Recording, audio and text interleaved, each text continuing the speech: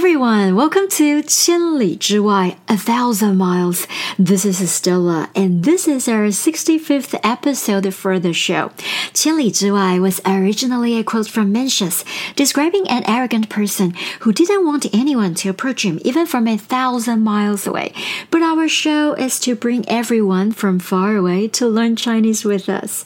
Up to now, we've introduced more than 60 idioms from the very beginning of ancient China, the Xia Dynasty, all the way until the late Qing Dynasty, along with some of the history, interesting stories, and how native speakers use them in context.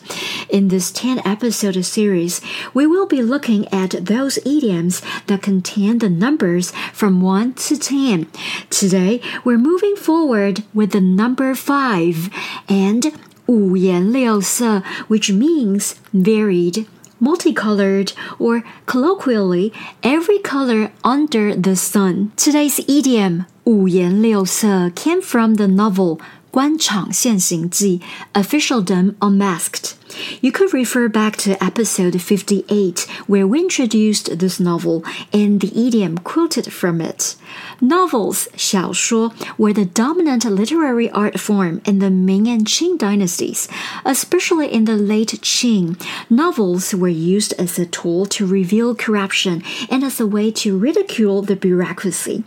五颜六色 was quoted from chapter 14 in Officialdom Unmasked, describing a number of boats that were flying different colored flags, each with its own unique patterns. The colors reflected in the lake made it a spectacular sight. 五 is the number 5, and 六 is the number 6. Both 颜 and 色 mean color or appearance. So 五颜六色 is just a way to say all kinds of colors and various types of patterns. An example of 五颜六色 in daily use could be 春天到了，公园里的花五颜六色，很漂亮。Spring has arrived, and there's an explosion of color at the park. It's so pretty. In business scenarios, you could say, 我们公司最新的产品设计五颜六色的，很特别。Our company's newest product design is special in that it has a wide variety of patterns and colors. That's all for today. I hope you enjoyed this story and get insight into how 五颜六色 can be used in Chinese. The content was from legit references and scripted by Mandarin X. 中文课 Follow us on Facebook and Instagram for more Chinese learning. See you next time.